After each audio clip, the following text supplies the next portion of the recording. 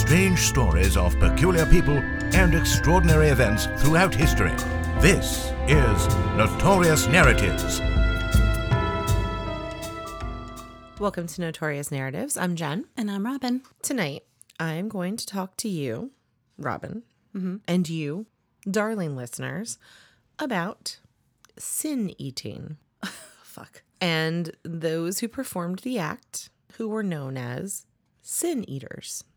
Well, I'm screwed. It's not like an eating disorder. No, I'm thinking about like what I consume is a sin. Nope. No? Okay, No. good. Okay. I'm like, so sorry. I mean, So sorry for my mac and cheese. So sorry. as we literally just took bites of mac and cheese. There's always like certain topics that I gravitate to. I talk about funerals a lot. I talk about death a lot. I love cemeteries and monuments and prayer cards and all different cultural funeral practices. I'm just weirdly drawn to it. I've always been really fascinated by the whole thing. I don't know. Just since I was a kid. So it probably comes as no surprise that the topic that I'm going to talk to you about is actually a historic funeral practice. The Sin Eaters is a funeral. Yes. Oh, I'm interested. Okay.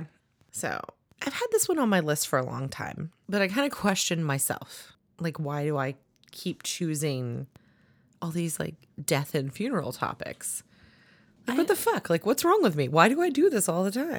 Don't ask yourself that because You know? I'm doing the same exact thing. I don't know. I think I do it more than you. I love a good funeral.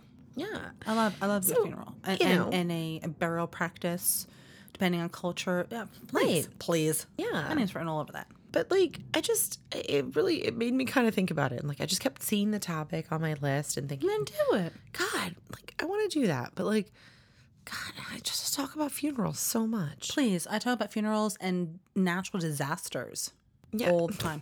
I mean, it's true. But have you ever thought, like, why? No. Like, why? I was just thinking, I was like, man, like, why do I always want to talk about, like, funerals and death and practices culturally that surround it? It's and I was the like, one thing that we all have in common. of course, right? There's only one way in, one way out, We all right? die. So what is the problem with you talking about the different ways and how that's done? Right. How many people do it a different way? There are 11,000 different types of burial ceremonies in this world, and we've only talked about a handful. Yeah, like 7 or 8. So if this is the topic that we like to talk about, guess what? You're going to be hearing a lot more of it. Yeah. I was just like thinking, I was like, oh, did I just go to too many funerals when I was a kid? Like when I didn't really understand? And No, the problem with a kid You is know? that you only went to one certain type. There's a lot of out there that you've Yeah, never experienced absolutely. or went to before. So it piques your interest. so it's kind of just, ideas milling around in my brain. I'm at work. I'm kind of course. thinking like, God, why am I so goth? Like, what the fuck's wrong with me? Like goth. I mean, I'm not, but like, Jesus, like, I'm always like thinking about this shit. And every time I drive past a funeral home, I'm like, ooh, I wonder what like their couches are like. So I was thinking about it and I was thinking, God, I think I just went to a lot of funerals. But growing up and talking to other adults, I realized I probably didn't go to all that many funerals. But there is something like I spent a lot of time with my uncle, and he had a floral shop. So he would let me kind of be in there and, help him with the flowers. See the arrangements for the funeral The home and stuff? arrangements. And he would help me. He would take me to deliver them. And I would kind of get to, wander around a little bit of the funeral homes when I was a kid. And then, of course, the movie My Girl came out. If you are too young to have seen it, please I would have no problem being grown up in a take a funeral home. step back. No problem whatsoever. Because, my God, that movie, I was like, I should have grown up in a funeral home. Yes. I was the kind of kid who should have been in a funeral home. Anyway, regardless. But so this topic kind of sent me down a little bit of like an introspection spiral. But regardless, we'll get back to the topic, sin eating. This practice is an odd one. It is rarely described in text. Most of its mentions come from legends, folk tales, and cultural essays of the time. The practice seems to have been isolated to Great Britain, where it was most prevalent in rural areas in the 16th century and was abandoned by the beginning of the 20th century. When a loved one died in England, Scotland, or Wales, the family grieved, and part of their grieving process involved placing bread upon the chest of the deceased, and then they sent for the local sin eater. It was a person? Yes, it is. All right, So- I know this is going. The sin eater is a person, and what does the sin eater do? They're going to eat the bread and then the body.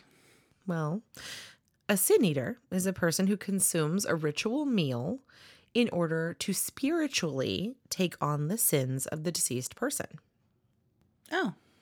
The idea is that the food absorbs the sins of the recently dead person, thus absolving the soul of that person. And the person just eats the meal, thinking The that it's... sin eater, as a consequence, carries the sins of all the people whose sins they have eaten. Anthropologically, this is viewed as a post-death ritual. In a way, many may think of Jesus as the original sin eater, considering that he offered his life to atone or purify all of humanity of their sins. Jesus Christ, who according to the Bible willingly sacrificed his life to cleanse humanity of their sins, served as a role model to the original sin eaters, who offered their souls to purify the souls of the departed. I feel sorry for the sin eater.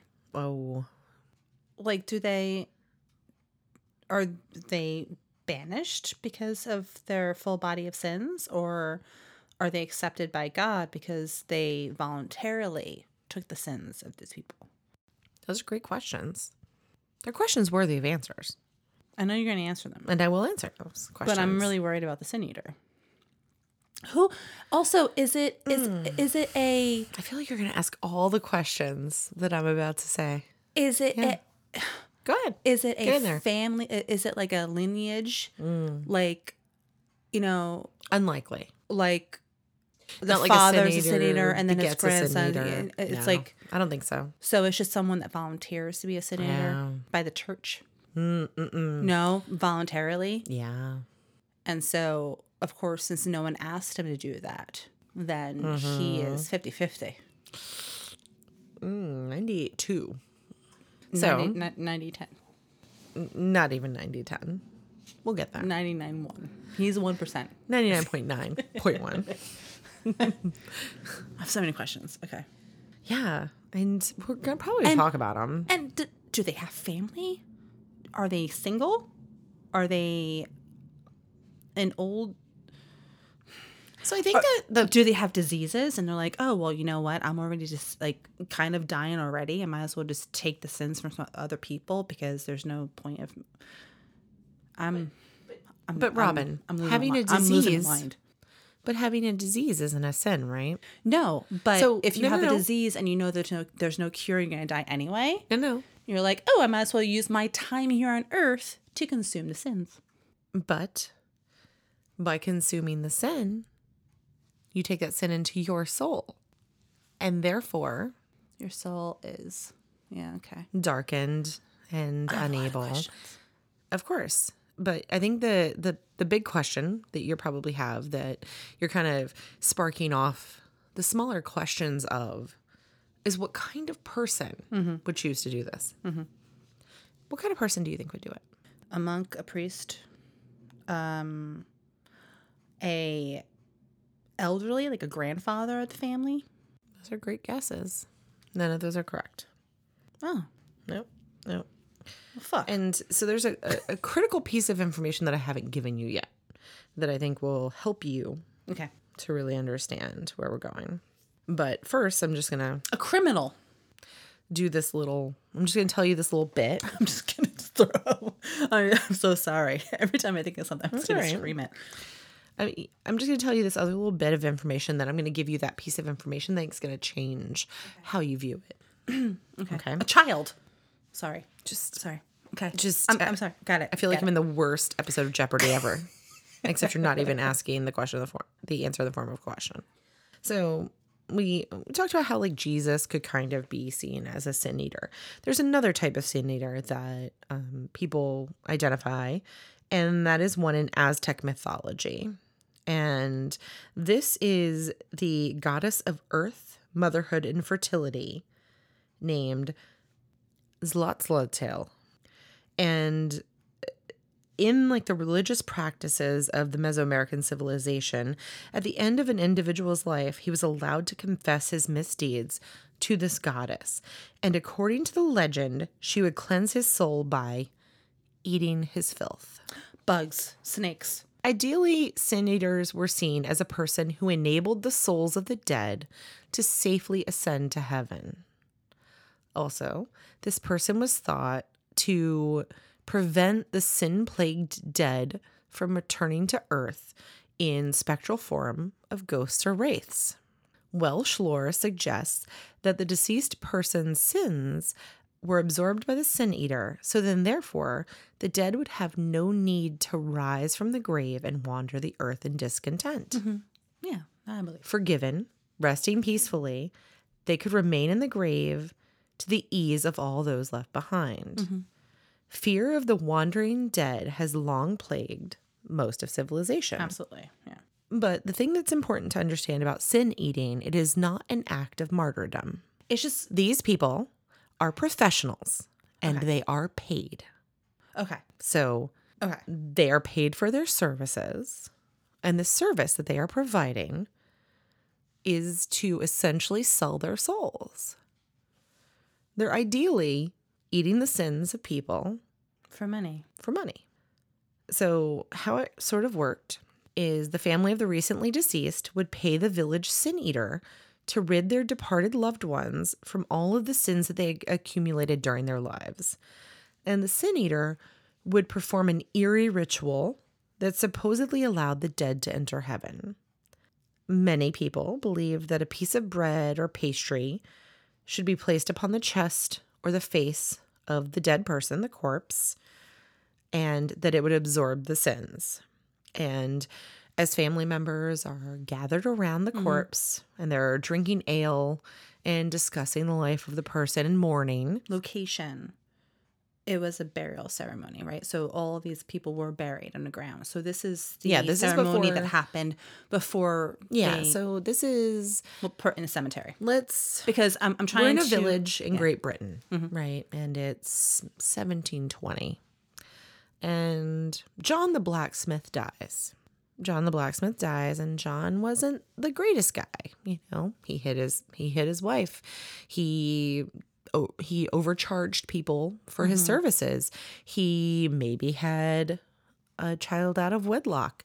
You know, he wasn't the best dude, but his family had a little bit of money because he's a blacksmith, right? So they've got a little bit of coin. And he dies, and what they want more than anything is to make sure he goes to heaven. And so they're like, how do we get him to heaven, right? John's kind of a dick, but you know, he's our dick. And we have this money, and the right thing to do is to get him to heaven because we also want to go to heaven. So if we don't get him absolved of his sins, then I won't go to heaven. Then we have a sin, got it. right? So it's this like sort of cyclic folklore. Yeah. And everyone in the town's, you know, a little spooked by it. And there's this guy. And this guy shows up and he comes to the house and you give him X amount of money and he eats this bread that has sort of symbolically taken the sins out of John. So that's kind of the deal. Yeah. And this is before the casket is carried out. Well, that's what I was going at, is that it is still a funeral ritual where there is something going into the ground. It is a cemetery. Yes. Because in my mind, like we talked about in previous episodes about the different type of air and bird rituals of burial where they leave the body out for the prey to take its sins and to take everything from it. Absolutely. So I was just trying to be like, okay, this is still in-ground ceremony. This will burial, eventually be an in-ground burial. Extra step they take before that process happens. This isn't a burial ceremony. It's a funeral ritual. Yeah. So it's pre-burial. We're in the funeral portion of things. Okay. So the family of the deceased pays the village sin eater to rid their loved ones of all their sins. And they come and eat the bread, and the family members are gathered around the corpse, and they're drinking ale, and they're crying and, mourning. And the sin eater literally eats the food in front of the family and symbolically takes in the sins of the deceased by consuming these funerary snacks. After the food has been consumed, the sin eater would recite a prayer. In one tale from Shropshire, England, the prayer went like this: I give easement and rest now to thee, dear man. Come not down the lanes or in our meadows. And for thy peace I pawn my soul. Amen. So there is very much this idea that putting them at rest and allowing them to be in heaven keeps them from being a ghost. Mm-hmm. So it keeps them from being haunted. Sure. It keeps the family from being haunted. Yeah. I mean, it's... Bread off my chest. I just call that Tuesday. Happy holidays. I was wondering where my bagel went. It's like, you want to dab that a little bit, get a little bit extra everything bagel, right? The poppy seeds just go everywhere. Man, poppy seed and cleavage for days. Oh my goodness. Anyway, so while this was a profession, it certainly came with a stigma, like you were saying before. The family who hired the sin eater believed that the bread literally soaked up their loved one's sins, and all the misdeeds were passed to the hired hand. Was it damp? Was it bread? wet bread? Yeah.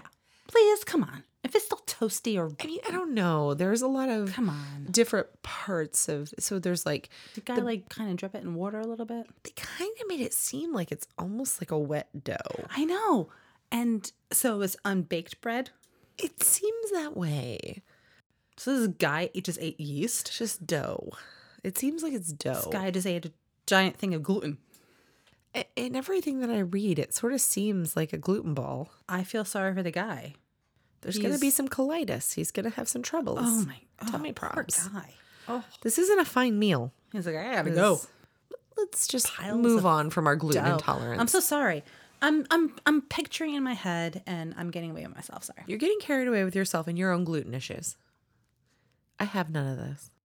So, the concept I think that is most important to understand about when you're thinking about the sin eater is to understand that the sin eater is literally bartering his soul. I know, yeah. Which is heavy with the ill deeds of countless men and women from the village, and is paying quite a high spiritual price for very little monetary return. Is there a limit to how much he can do? Or she? No. I keep saying he. Ideally, all of the sin is gone. He eats the chunk of bread from the corpse and then boob, it goes through his body, and then he's gone. He starts all over again. No, it stays with him because he eats it, and it is used as the fuel for his growth and his development. And so every skin cell is full of sin. Every hair follicle is full of sin. I'm just every wondering tear is full of sin. Every tooth is full of sin. How many people he can do this for? They unlimited? do it until they die. So, but the amount of money that they're actually paid is about the equivalent to 4 English pence, which is equivalent to only a few dollars today. Yeah, that's ridiculous. So they're doing this for very little money. So this is what I was saying before. Ideally, let's think about who would really do this, right? Who would dare risk their immortal soul at such a religious time in history? The poor. The very poor. Those whose desire for a little bread and drink outweighed those concerns. Poor. It's a warm place to go to if it's the winter. And they're there for the entire ceremony until it's their turn. So they're now warm. They are getting... They're fed. They've gotten some drink. Yeah. Couple bucks. Mm-hmm. And they leave. And I'm telling you that, if... They could probably do a few a night. Yeah. So, I mean, these people, it seems like there was only one per town or village. Because back then, they freaking... And they would just go from place to place. Exactly. So, but sin eating was feared. And those individuals who performed the service were not revered as Jesus, but rather shunned by society. forced to live solitary lives that even the slightest interaction with them would be seen as bad luck. So do you think that the poor, I'm so sorry to say that so loosely, but do you think that the poor were the ones that developed the sin eaters? So, the idea of taking the sin away through food was certainly a concept that goes back a good long way. Yeah. But do you think that, churches before that or the funeral processions would know about a sin eater? Or do you think that they were the ones that actually developed it? A lot of anthropologists think that the process is more of a pagan process. Yeah. And I think that, being poor and indigent, if these people started to show up and say, well, you know what, I'll just eat it all. Yeah. And then you guys don't have to do it. And then they get a couple of dollars for it. So these poor were entrepreneurs in a way. In a way, yeah. These poor folk that would go and be sin eaters had an entire establishment. And a constant flow of currency. But there aren't that many people dying. These are small villages. These are rural villages. But they're still very poor. But they're businessmen. They did it. They did, but they weren't making like a great living. I'm just saying that they were smart.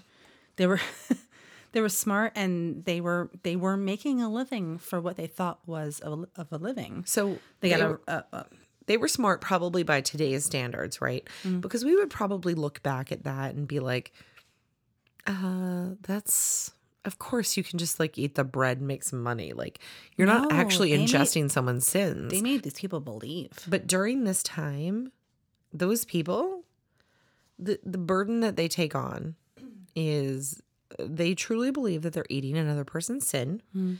They believe that they're going to be damned to hell for doing so. They believe that they know that no one in the town is going to talk to them. They're going to have no wife. They're going to have no children. They're going to live on the outskirts of town in a shack, and no one will speak to them. And that is what they're choosing, other than any other job, any other profession. Clean the shit out of a stall. Milk a cow. So who was the first person that kind of established this type of job? These sin eaters are very... It's a cult. It's not even like a cult. It's just... It's like a legend. Yeah. Because it's not seen in larger communities. It's seen, very rural. It's not asked for unless for the dead, but like you don't... Oof. So... yeah. So ideally, the idea is that these people are pawning their souls and to take the sins from the dead and to add them to the collection of their own sins. So such an act, although respected, was considered a work of dark magic, witchcraft, supernatural forces, the devil himself. To look a sin eater in the eye, even for a mere second, was said to bring about bad luck. The life of a sin eater was not only lonely, but also quite dangerous.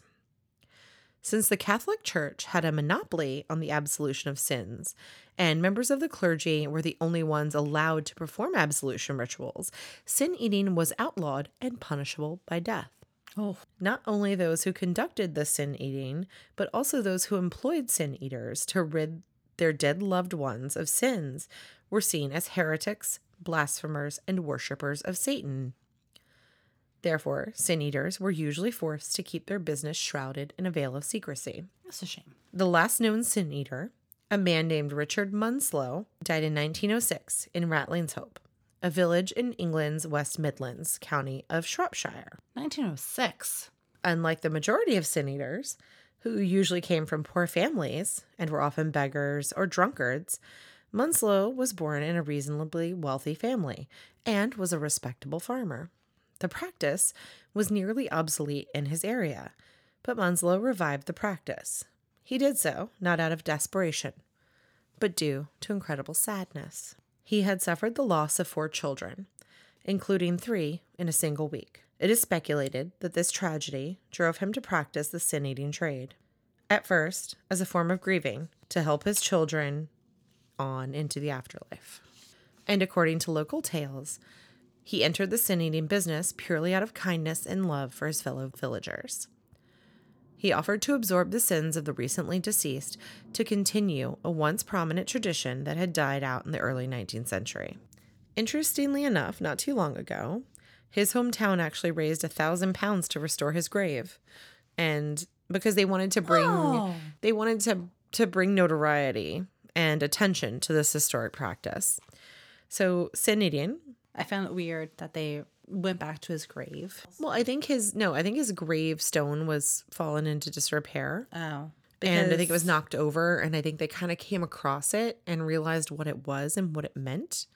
And the town was like, this is so incredibly unknown and strange that let's try to raise the money to have his gravestone remade. And in doing so, hopefully we can get a little publicity for the town. Awesome. That's and awesome. Also for the idea of these people who martyred themselves for a few dollars to take on the sins of their loved ones and those in their town. Because the idea is that, for Richard Munslow, at least, this last sin-eater, he did it because, his life was so different after he lost his children. And when they died, he wanted to take their sins on. And I think he knew this tale. And I think it was probably a little far removed for him, but it was something that he was willing to give up. And I mean, I think that any parent would do that. Absolutely. And I think once he had done it, and the idea is that his soul's already kind of gone, then he may as well just do it for everybody, right? So I think that the thought that you had in the beginning is kind of the spirit that he embodies, but that's not the spirit that others embodied. But while sin eating is certainly one of the food practices related to funerals, it is not the only one. And I felt like I'll just tag a few others on here at the end. So, for instance, during the Middle Ages in Germany, there was a funeral tradition of eating corpse cakes. They symbolically mirrored the act of eating the deceased. But again, the same concept of transferring wrongdoings of the deceased to the living and allowing the dead to pass on safely is still This is Germany. there. This is in Germany. After the body had been washed and laid in its coffin, the woman of the house would prepare a leavened dough and place it on the chest of the deceased, and it would be allowed to rise on a linen-covered chest. So this was the dough. They would take the raw dough, pop it on, have it rise. cover it up. From and what? The heat of the body? It's cold. Well, I mean, I think it was done pretty quickly, so I think it was still the warmth Still of the home? body. Oh my It's God. essentially a corpse-proving drawer. Yeah. Well, did you cover it with a towel and let it rest for 24 hours? I think that's exactly what they did, Robin. Really? That's what I'm telling you. The woman of the house prepared leavened dough and placed it to rise on the linen-covered chest of the corpse. So it was believed that the dough would absorb the deceased person's qualities and in turn pass it on to the mourners. So it wasn't just the sins, but also any strengths that they had, their virtues. Similar traditions were found in Hungary and other parts of Central Europe, where various sorts of foods and drinks would be placed on or close to the corpse for a minimum of an hour to absorb the virtues of the dead. In a tobacco-based version of this concept, in Ireland, they would put a bowl of snuff on the chest of the dead person or on top of the lid of the coffin. And then each mourner would take a pinch of snuff. Some even created special vessels. Special bowls, known as brazier bowls, would be used to hold bread, salt, ale, or wine from which the sin eater would eat. This type of vessel originated in Nordic culture and was made of turned maple wood, often 8 inches or more across. So quite a big bowl. Mm-hmm. And these bowls had bands of metal that were often decorated with rich tooling. And people would kind of fixate on how they would die. And sometimes they would actually make their bowls before they would die because they wanted their bowls to be very special. And so the sin eater would consume from the bowl that had been put upon the chest. That had been made specifically. I'm going to make my own bowl. But then after the burial, the bowl would actually become a family heirloom and a memorial to the person. Right. And so it'd be kind of a memento. Anthropologists believe that this sort of grisly habit of eating the sins may actually evolved into more civilized mourning practices, such as sort of medieval Europe. They started to use something called funeral biscuits. Oh, no. And they became very popular during the Victorian age. I don't like the sound of that. By the 18th century, commemorative funerary food traditions were becoming so refined in Europe and the US and focused on offering small cakes to those who came to wakes and burials. These were known as funeral biscuits, or in the US we called them funeral cookies. Although they varied widely in size, shape, and consistency, in spirit, they're all the same. Bakeries competed for customers, serving funeral biscuits in ornately printed wrappers, bearing advertisements along with a maudlin verse. The biscuits were often baked hard so that they could be used for dunking and for ale, and also be kept as a memento of the loved one. Dip in tea. Dip it in the tea or some spiced cider. I love it good. While the custom seems to have died out, the idea of offering food to funeral guests and giving something that might be kept as a memento of the deceased has continued to appeal. You still get a prayer card. Yeah. You still have a repass of food. So this idea of sin eating sort of traveled and morphed into feeding people and giving them a memento. Global and more of it's considered a numerous amount of normal funeral practice now. So that is the strange story of sin eating and other funeral foods. Just another notorious narrative. Thank you so much for listening. If you're enjoying the podcast, there are a couple of things that you can do to help us out. You can leave a positive review wherever you're listening now. You can also go to patreon.com/notorious narratives, where you can access content that is exclusive for our patrons. And remember, keep it weird and never stop exploring.